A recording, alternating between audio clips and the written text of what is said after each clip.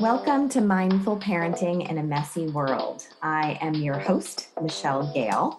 I'm also the author of the book by the same name, Mindful Parenting in a Messy World, Living with Presence and Parenting with Purpose, which you can find on Amazon.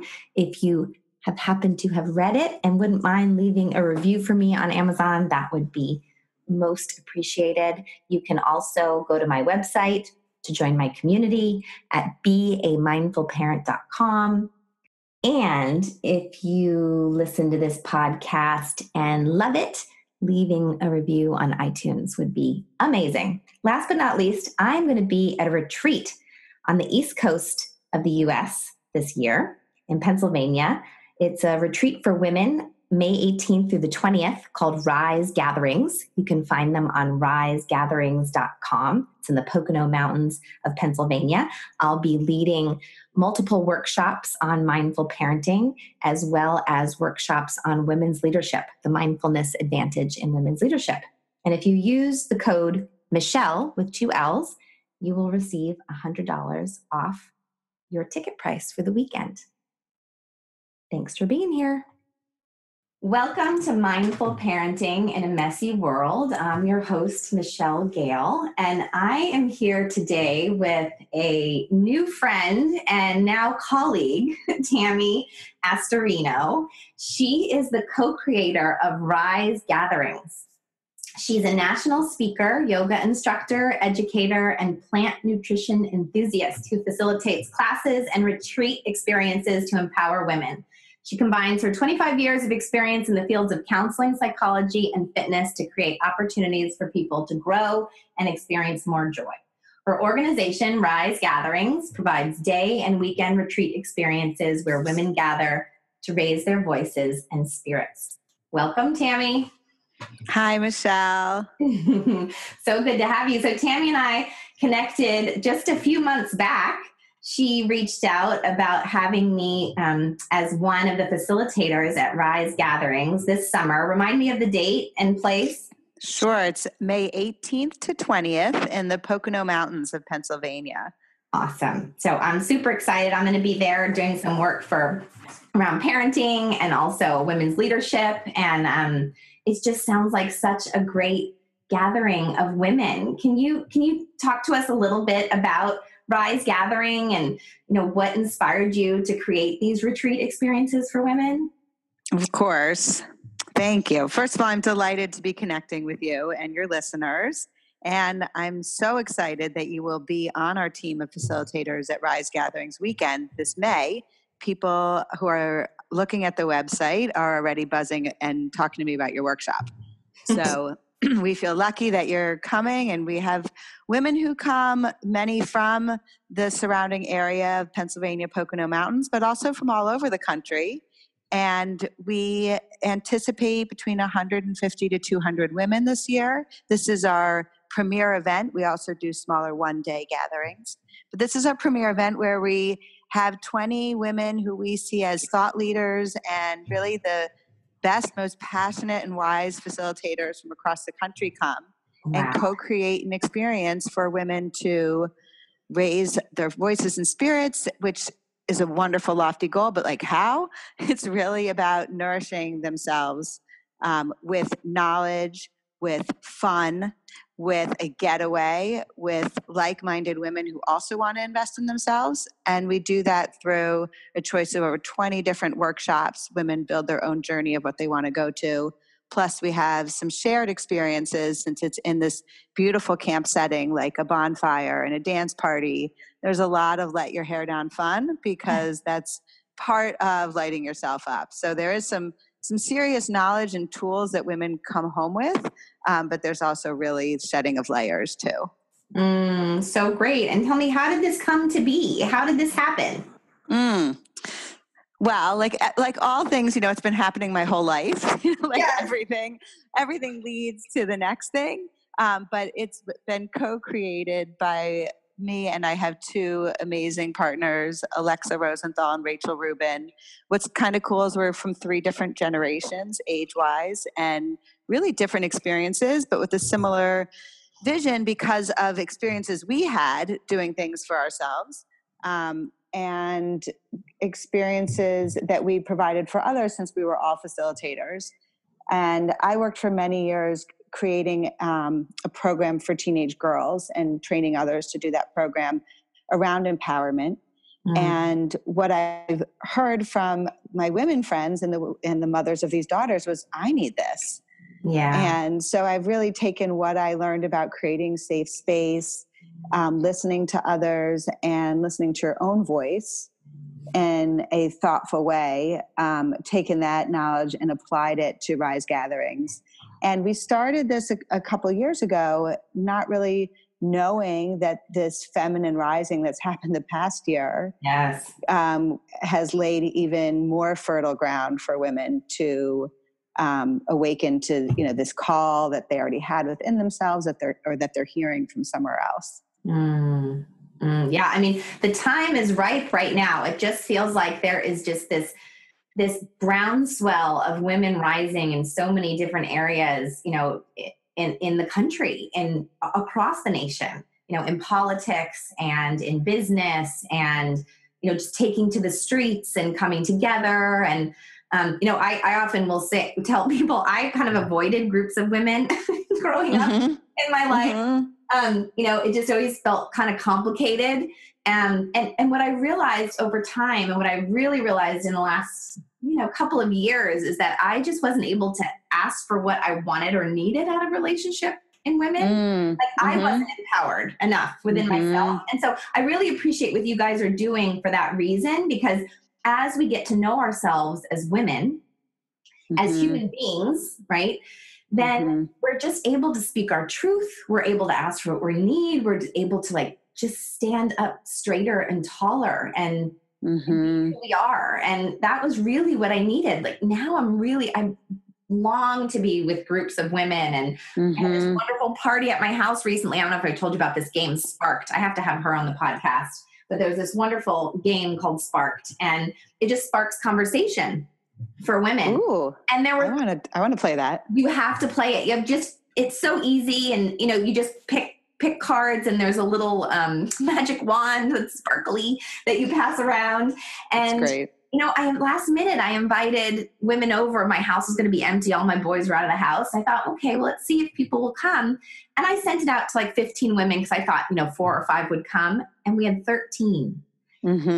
And so it just told me, wow, this is so needed, what you're doing, bringing women together in this way. There's this longing for it. And we cried and we laughed and connected, and just so beautiful. So I'm really excited to come be with you. And you have children. Remind us, how old are your kids right now? Sure. I have a daughter who is 16 and a son who is 14.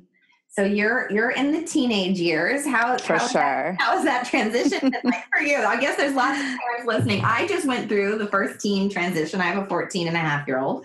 Okay. So kind of with you, but behind. So I think many of us want to know, what is that like? Yes. Especially because when I see parents with young children, I look at them like, wait, I'm still you. I'm you. But I'm not. I know they look at me as an older parent. And it's so trite, but it does go so fast. Yeah. But having kids who are teenagers now, especially because that was my area of expertise for so long, so I have to eat my own words on a daily basis. It has its ups and downs. There's lots of negotiating. I'm talking to you from Philadelphia, home of the Super Bowl winning Eagles. And last night, there was a lot of negotiating around my 16-year-old daughter going to the Eagles Super Bowl parade with 3 million people packed into the city. But, all her friends were going. And so that was a lot of discussing. And she's the right age where the discussion had to ultimately lead to her considering all the factors and weighing in on the decision. And then the discussion continued because my 14-year-old, who wasn't going to the parade, wanted to skip school because no one would be there because they're all at the parade. And to me, that was just adolescence in a nutshell. It's testing the boundaries, as they should be. Yeah. Otherwise, they'd stay home watching Netflix forever. It's the very task of adolescence to push those boundaries and leave us. And then there's that hyper awareness that teens have of what everyone else is doing, or at least perceived to be doing. Yeah. And parents who were once the love of their lives our opinions are now really corny and, parental. I know. We're much more annoying. Like, I remember when I started getting, like, clearly I was a little annoying to my 14-year-old, and it just cracks me up. Yes. It's all purposeful. It's also that they can one day leave us. But yes, the way we breathe, the way we chew, the way we walk in the room, if you say hi to their friends, you're being annoying and busting. And if you don't say hi to their friends, you don't care about my friends? Like, there's like a, we're doomed. But that is what it really is meant to happen at this stage. So, and for, you said what's different now? Well, I feel the beauty of this age is that when my kids were younger, parenting was so physically challenging. I feel like parents of younger children, their very basic needs aren't being met. Things like sleep and time for themselves. And plus little kids' moods are so primitive and we absorb all of that. It's exhausting. Yeah. Older kids, I feel like it's less physically challenging. I actually feel healthier than I did in my earlier childhood parenting years, but it's emotionally challenging because we're anticipating them leaving the nest, and the challenges and pressures they face are so much bigger. Yeah. And really the surge in hormones is very real for them. And it's causing not only physical challenges, but all these mood changes that push and pull. And so that's felt beneath the surface of so many interactions with them. But I'm seeing the people they're becoming, that little version of themselves is in them when they were young, but they evolve. And my kids, I'm so proud of the adults that I see they will become and how different they both are. Also is very affirming from parenting perspective that I parented them pretty similar. They grew up in the same house, but they're so different, which means that they grow into who they are. Yeah. Yeah. And I really love how you're talking about adolescence and naming all of these things that are true and are normal. I think it's really important for us as parents to come together and know that, have compassion for ourselves and compassion for our kids and be able to normalize so many of the things that you're doing such a good job of. And, I want to talk more about, just kind of about what the task of parenting is. I know we wanted to that was what we previously talked about, kind of getting there, and I want to get there. But, you've been on this parenting journey. You're in the adolescent arena now. What's your overall parenting philosophy? I feel like that might kind of get us to where we're going next. Overall parenting philosophy, like the elevator pitch version is not easy. Right. It's not easy. How you think about it? How you think about being a parent? Sure. I get it. I mean, in thinking about being on your podcast, I did dig in to reflect on what are the values that guide my parenting.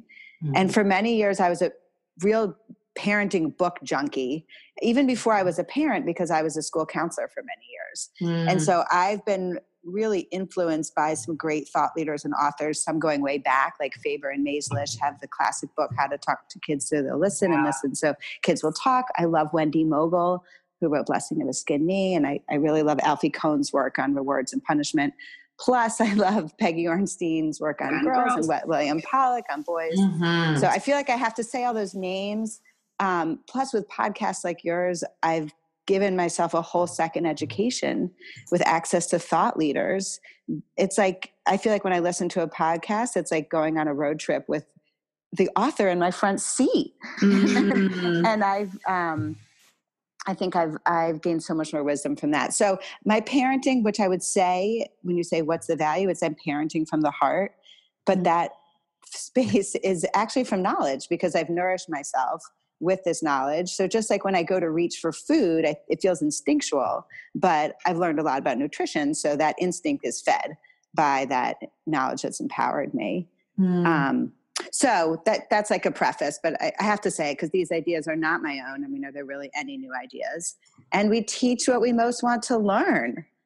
So I would say that my value, my thought always is that our ultimate task as parents, after supporting our kids' basic needs for food and shelter, is to guide and support our kids on their personal journey to becoming themselves. That's beautiful. Sure. I do believe that kids are born with their own divine footprint, like their personality, their passions, their desires, their potentials. And as parents, we want so much for our kids, and we want them to be not just good people. We want them to be, everything that we were, that we loved about our childhood and ourselves, and everything that we were not. But our job is not to create mini me, Michelle Gayle 2.0, like me, but only better. Yeah. It's to empower our kids with this knowledge that they're growing up in a world that is constantly telling them who they should be. Yeah. And that definition is narrow and should be questioned on many levels. What it means to be a girl. Do you have to be nice? What does it mean to be successful? Do you have to be a doctor or a lawyer? And what we can do as parents is create this fertile ground for them to discover themselves for themselves. I love that. I really love that. And you really tap into something that I feel really grateful. My older son, at least in his school, they've done so much media training, just helping them to think critically about what they see and what they hear. And I really hear that in what you just shared. And part of that is, it's wonderful if it happens at school, and it may or may not. Mm-hmm. And how do we help them? And I know that, part of the punchline here is that we work on ourselves. That is what I'm always preaching, like, leave the kids alone at first anyway, again, basic needs, food and shelter. Right. But whenever there's a problem out there, we first look in here, like, let's look inside of us and explore that within ourselves and get some clarity and do a little work. And then, it's just so much more effective when we've done the work ourselves to be that work with our children instead I have to go ahead. Oh no, I was just going to say that philosophy. I really have to credit my husband for, because it's part of our story as a couple and as a family, that he taught me a lot about the kids becoming themselves. That my husband, David, was a professional tennis player and a very accomplished musician. And I didn't have either of those things in my life, athletic or musical accomplishments. And I was like, oh my gosh, my kids are going to be amazing. Like when we were dating, I was like, they're going to be so good at tennis, and they're going to be musical. And can either of my kids swing a tennis racket? Nope. And do they play our beautiful grand piano that's in our living room? They've never had a lesson. And the reason why is because David told me kind of after we had kids, like my expectation was they would be doing these things, that he loved and was driven to succeed in both of those arenas, not because of his parents, not because anyone told him, but because he chose those things and wanted to invest himself. And so now my own kids have their own passions, and I credit my husband for that, because he has helped me just back off and get out of their way. That's so beautiful. That's so beautiful. That's really gorgeous to hear. It's so nice to have a partner like that. Like, thank your lucky stars. Everybody doesn't have that. I mean, and some of us have it, but had to work really hard for it. And it's so nice that you guys had that together and be able to both see each other's blind spots, and that's such a blessing. Yeah. He's helped me a lot on the sidelines since he came from that athletic background. And I think all parents, even if your kids aren't athletic, maybe you've tried that one season of soccer or whatever it is, and you're not. It's kind of fascinating, the sideline behavior, and even as a parent, you're like, "Am I supposed to yell? Am I supposed to? What am I supposed to do?" And we get so excited picturing our kids as like captain of the team one day or playing in college, and we've been fed this narrative that being good parents means you go to every game and you scream the loudest. And I was kind of showing up in that way. And then I actually, between my husband kind of not acting that way, and I had heard a really good speaker about kids in sports at just the right time, shifting from that kind of overly enthusiastic investment to just the joy of watching them play. And I try and stick to the line, I loved watching you play, or I love watching you play, as opposed to like, great game, great kicking. I love the way, this and that, like the full analysis. This speaker that I heard, this story has always stuck with me, that the story that a kid comes down for breakfast and the dad is making eggs for the kid. I'm going to make it the dad. So I switched the gender stereotype in case you were picturing the mom making the eggs. So the dad is making breakfast and he's cracking the egg and the kid goes, yeah, Dad, crack it. And he's like, looks over his shoulder and he like, okay, puts the egg in the pan. The kid goes, that's it. Scramble. Dad, scramble harder. Go now, add the milk. And the dad looks over. He's like, dude, I know how to make eggs. And the kid goes, yeah, and I know how to play soccer. Oh, snap. That's snap, right? And then you listen to these parents on the sideline. The kids can't even hear them, but how they're like narrating the game with the direction. And I think about the egg analogy and just think, I love to watch you play.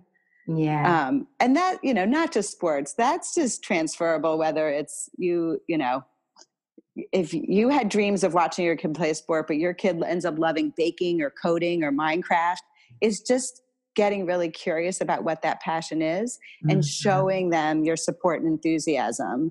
And then our kids lead us to these places that we've never been either. And we get out of our comfort zone and maybe learn something new.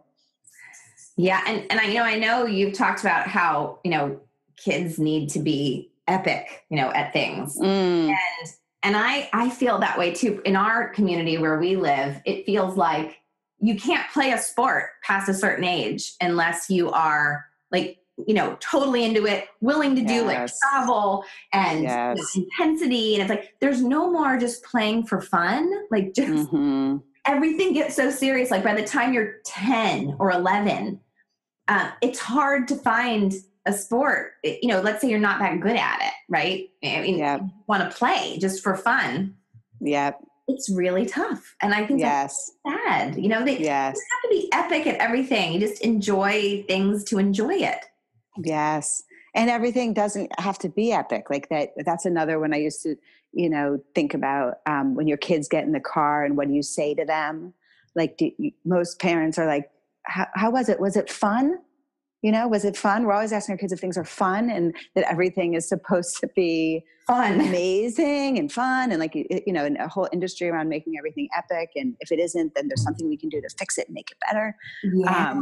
And that really life is often mundane and hard. And the magnificence of life happens in those hard and mundane moments sometimes. But we get pretty serious when it comes to kids in our culture, especially as they get older. Like we do. And we do want them. Like I have a little story I can share, something that just happened.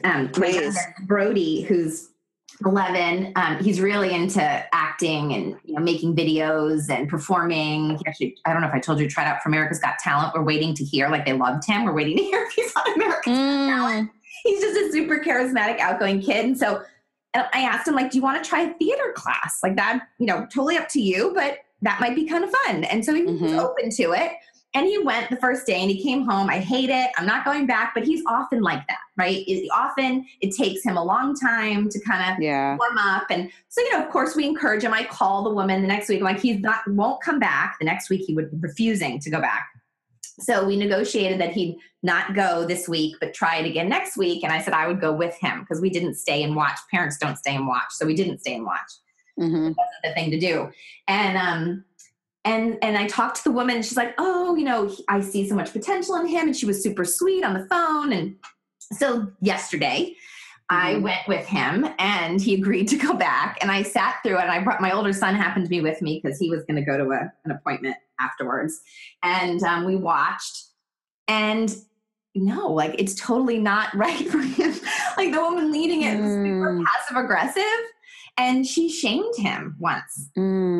She had them go off and break them into groups and read this story and then decide who's going to be the character. This is kind of the beginning of what you're going to do in this class. And it was a pretty hefty, 2 pages, and he has learning differences. And he's not going to do that. He's not going to read 2 pages, analyze it, decide what part he's going to be, talk about it with the kids right there on the spot. That's just not going to happen that way. And so when she came up to him, she's like, are you done? He's like, yeah, I'm done. I kind of like this part. And she's like, wait, you didn't finish reading it. And he's like, well, I kind of know what part. And she's like, well, then if you're done, then you can teach it to everyone else. I'm like, ouch. So I told her, I'm like, listen, I didn't tell you this. I wasn't expecting there was going to be, major reading going on in this. I thought it was more playing. But anyway, so he was right. You know, Yeah. it's my point. Coming back to it. Yeah. Right. And even my son, I didn't say a word. My older son's like, that is not the kind of person Brody's going to be able to work with. And I said, no, it's not. So it was over. I said, so what did you think? You know, what was your experience like? And he's like, kind of the same, Mom. I just don't think it's for me. And I said, you know what? I stayed and observed, and I see what you see, and I get it. You don't have to go back. You know, I mean, we'll just chalk it up. But you know, there's this desire, back to kind of our main point, to like fix it. Like, no, it's okay. I'll talk to the lady. I'll convince him she's nice. You know, it'll be all right. And he was right. Anyway, yeah, he knew. I shared the story because I think it really puts the point on it that sometimes they just need time to warm up, right, or whatever. But you have to be open to what they're sharing and what experiences are like for them. Totally. They have an internal compass that is pretty strong. Yes. And it can be tricky when you've got a kid who, you know, often says they hate things, and then 2 weeks later, it's the best thing. Right. So. You had that good parenting instinct. Like, no, we don't quit things. And we stick with things, but it's so nice that you went along and that you were able to see what it really was. And that it doesn't mean theater's not for him, but that theater class wasn't for him. It's not the right class. Like, you know what? This probably isn't the right class, not the right teacher. We'll try something else. We'll try something else. So anyway, there's that. Yeah. Nice. I love that he was able to tell you also. That's a real compliment to your parenting too. That he's a good one. He's very aware, very, very aware. Well, even I didn't trust with America's Got Talent thing. I'm like, oh God, you know, America's Got Talent, like bazillions of people try out for America's Got Talent. He's like, no, Mom, I've got this thing. I'm doing comedy. And, you know, lo and behold. Right. Well, I have something for your listeners around this concept of what, you know, the everyday, and that it can be mundane, but at the same time celebrating life. And the little things, because of what you were saying in the beginning, that our culture gets pretty serious about kids, and that we can really be inspired by our kids' joy for life, and grateful for it. So I don't remember who I learned this from, so I'm sorry I can't give them credit. But we used to like to do a lot of dinner games when our kids were little. First of all, it kept them in their chair a little longer and more food went in their bodies. And I was so exhausted. I was grateful for some structure to the dinner time. So dinner games really worked for us. And, you know, we would have like boxes of question cards and those kinds of things. But the one thing that has stuck with my family the most, and that we still do almost in a joking way now, but for real, is we share a high of our day, a low of our day. And we're Jewish, so the other word is the mitzvah, which loosely interpreted from Jewish culture is like a good deed. But it could be like your rose and your thorn and your sunshine. The idea that what in your day brought you joy, what in your day was low and brought you some, you know, negative feelings, sadness or anger, and what in your day did you do in service to others or our world, or even if it wasn't you, what did you witness that was a good deed? And so those three things, you know, acknowledge that both are in our day, and every day is going to have, you know, the highs and the lows, but it also put to me a lens on my kids' day that was a little less entitled around it's just about your day, but like, how about the bigger picture? What impact did you have? And we all did it. The parents have to do it too. This is not about the kids reporting in. And I found when I started talking about my day in those terms, it was a very healthy frame. And it's, like I said, we return to it even now. So you may not get through everyone at the table, but that kind of, you know, rose, thorn, and sunshine, or high and a low and a good deed, was a welcome ritual to our family meals, or it could be at bedtime too. I love that. Thank you for sharing that. Thank you so much for sharing that. And we're almost out of time. Hard to believe. We've been on for just about 30 minutes. So I believe it. I could talk to you all day about I know. It's just so fun. It's so fun. So I wanted to see what you wanted to, before we say our goodbyes, you know, what you haven't said that you might like to share with listeners. I mean, I know a lot of what you do at Rise is about investing in yourself and the importance of that. So I don't know if you want to speak to that a little bit, or if there's somewhere else you want.